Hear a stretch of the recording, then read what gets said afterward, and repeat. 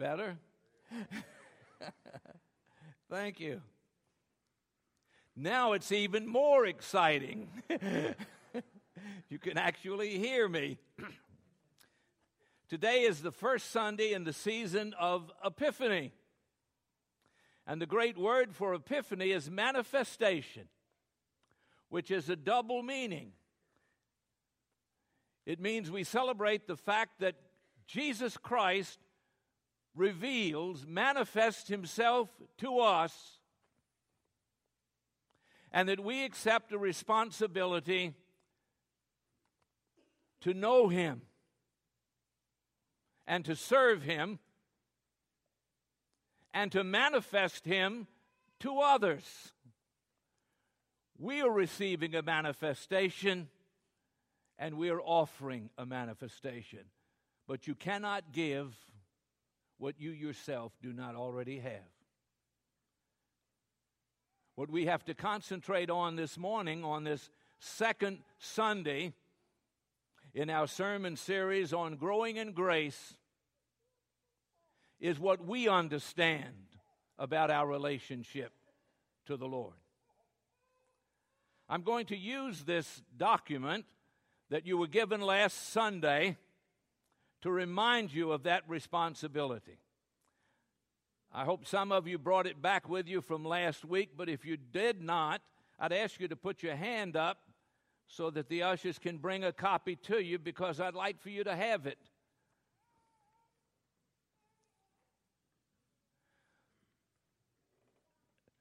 We use the entire month of January as a time to renew a covenant. We're not making a new covenant. We are renewing our covenant that we have already made with our God, our Creator, our Savior, and our Redeemer. And that relationship that we have is a relationship of grace. Now, there are many definitions of grace, and all of us have different ideas when we hear the word grace. But the opening sentence on this document today is a very simple explanation that makes it very clear to us the grace that we're talking about in our relationship to God. Grace, G-R-A-C-E, is simply God's riches at Christ's expense. That grace comes from God. It is freely given. We have not merited it. There is no way we can earn it. God, in his love for us, desires to give it to us. And we need to receive it. We all need God's grace. Scripture very clearly tells us that we have all fallen short of the glory of God. We have all sinned. And God, our Father, sent his Son, Jesus Christ, to pay the price of our sinful separation from God and restore us to a permanent relationship. And that we refer to as a covenant. A covenant.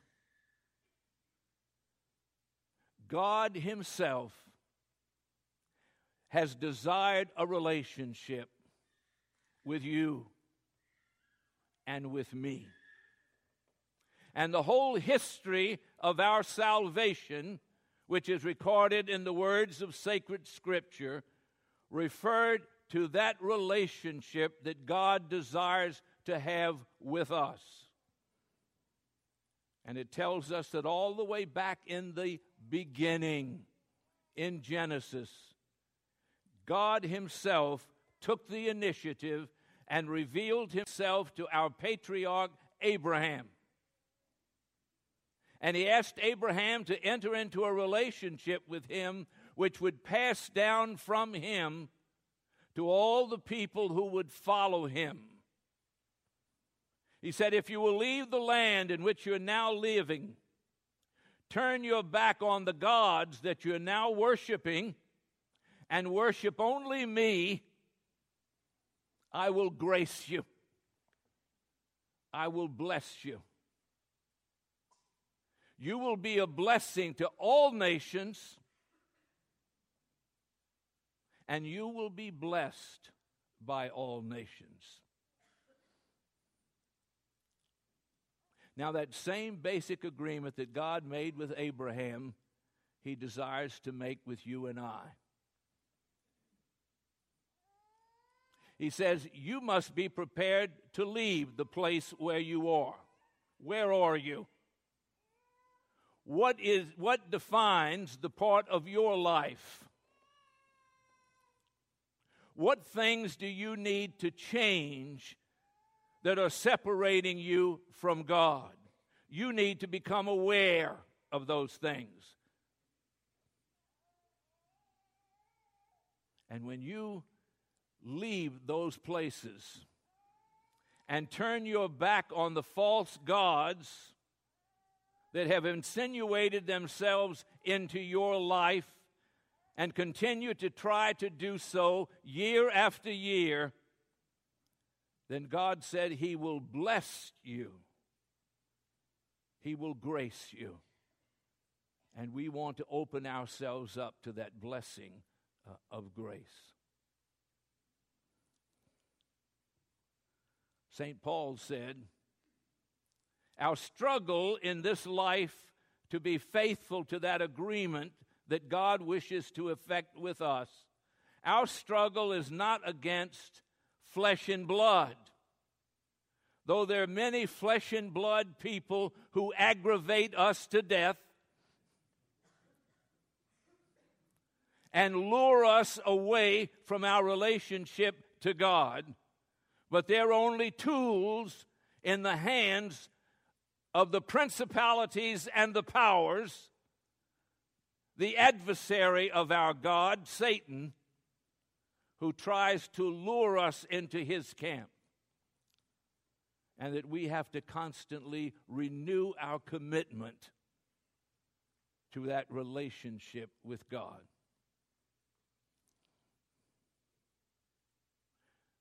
When did you make your covenant with God? It's important that you remember that.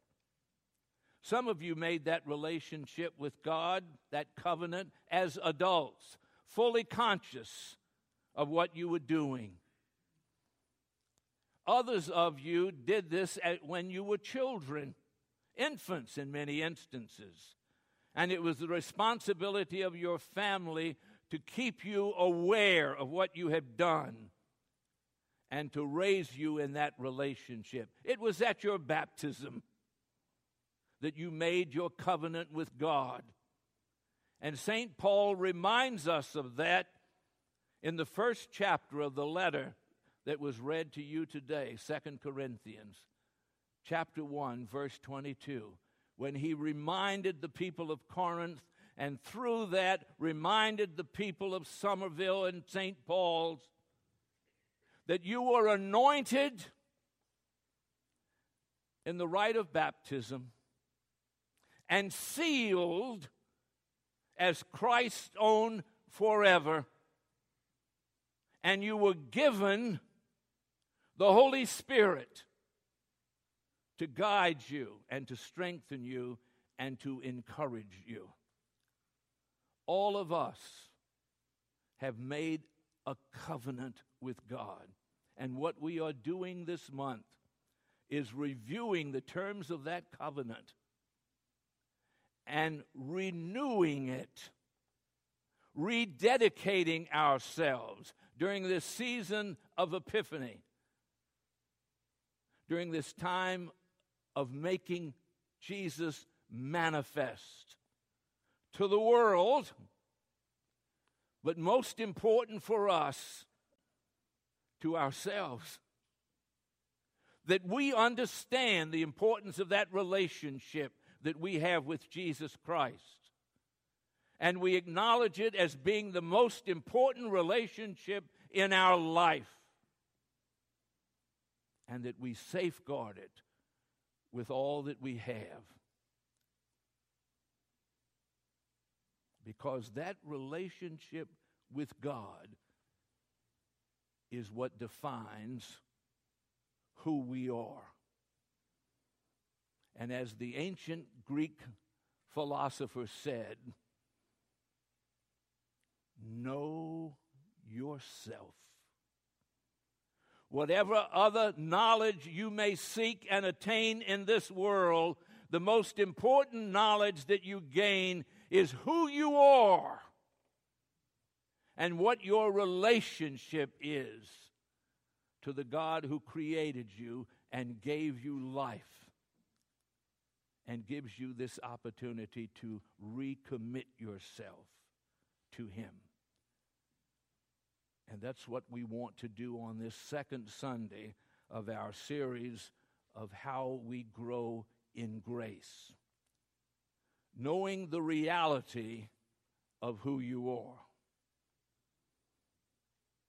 You are not defined by your feelings. Though you struggle with various feelings all through your life, but how you feel at any given time does not define who you are.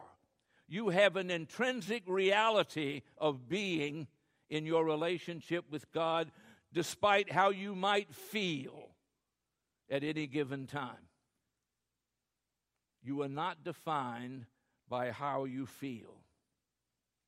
You are not defined by the opinions that other people have of you and are more than happy to share with you.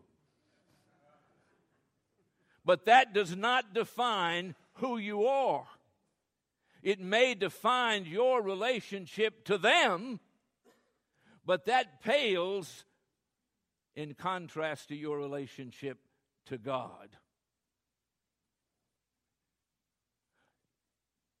You are not defined by the circumstances of your life that change regularly.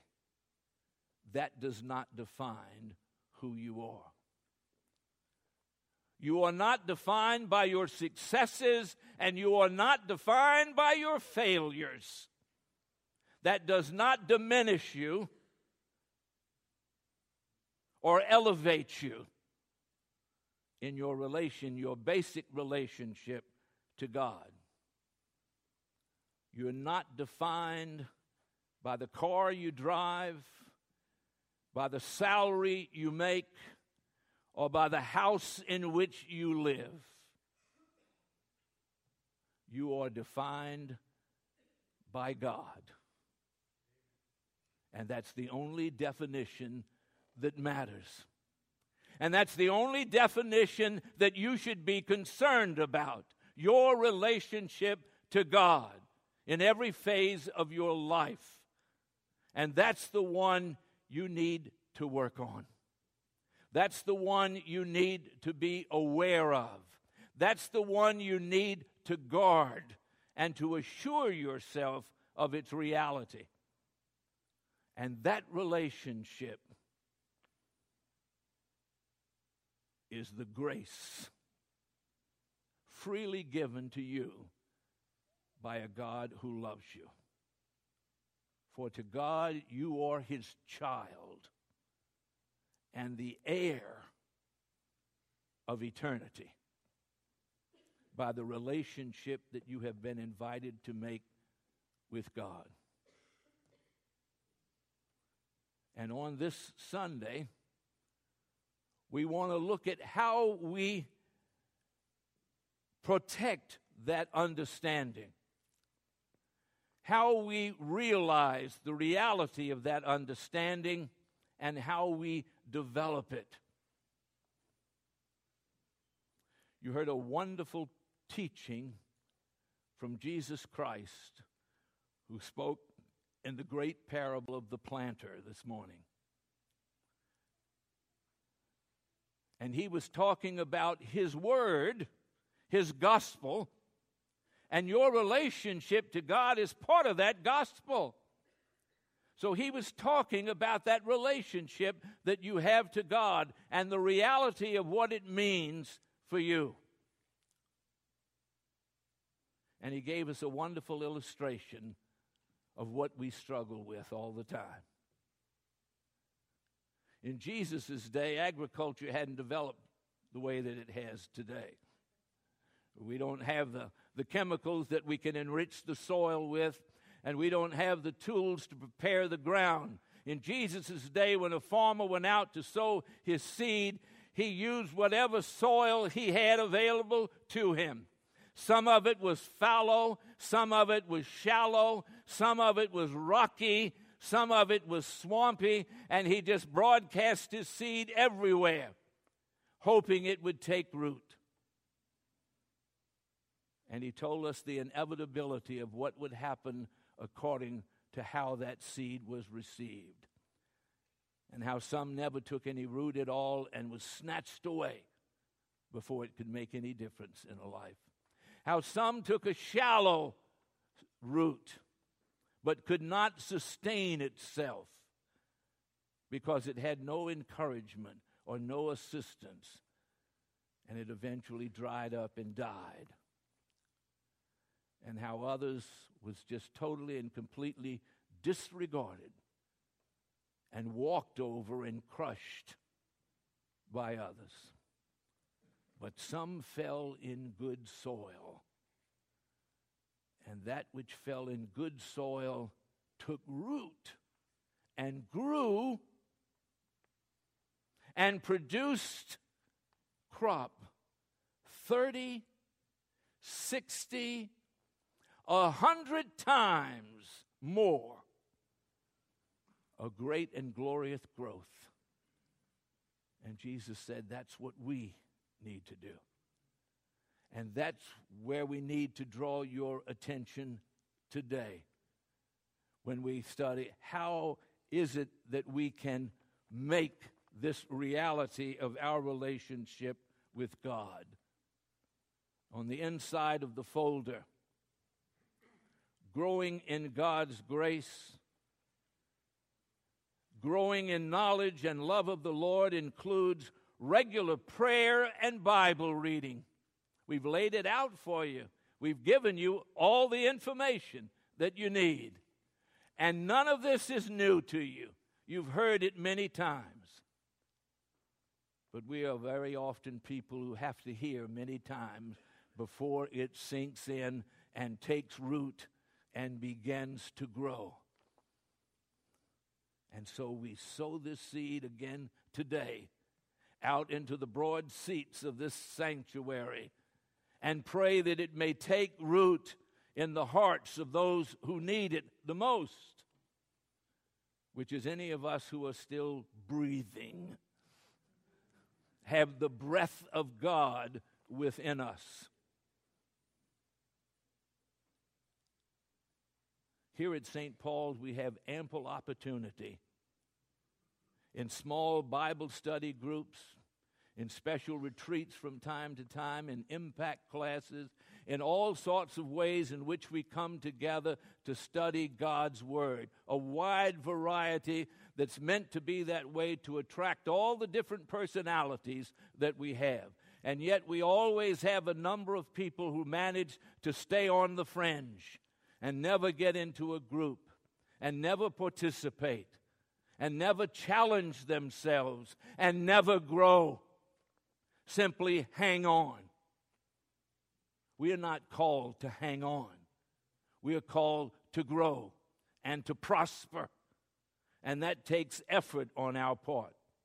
That effort does not save us, but that effort makes us aware of the salvation that God gives us. And it enables us to develop grateful hearts that make us want to embrace that opportunity that God gives us.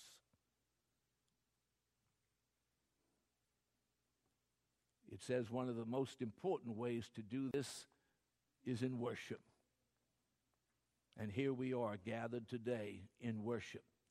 This is not the only place where we worship. Wherever you pause to acknowledge God as your Savior and Redeemer and thank Him for what He has done for Him, or beg from Him what you know only He can provide, you are declaring that He is worthy of your love, and you are worshiping. So anytime we acknowledge God, we are worshiping Him. But here, in a very intense way, we gather to worship Him.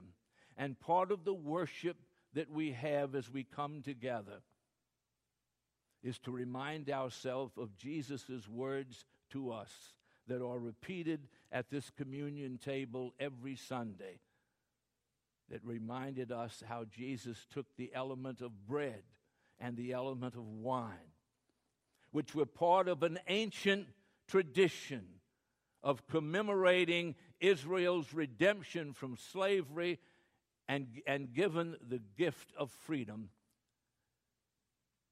And Jesus said to His apostles, and through His apostles to you and to me who gather here to hear these words repeated, this bread and this wine is a sign of the new covenant that I give to you in my body and my blood.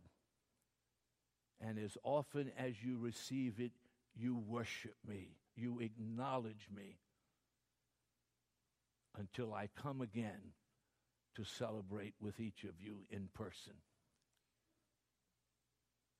So we're called to worship, we're called to study, we're called to make ourselves aware of the relationship of God. And I beg you this Sunday to use this renewal of our covenant with God and dedicate yourself to knowing Him and living into that relationship. Jesus also had another plea that came out of today's gospel that's so appropriate for this point. He said, those of you who have ears to hear, listen. Don't let it go in one ear and out the other. Hear it and allow it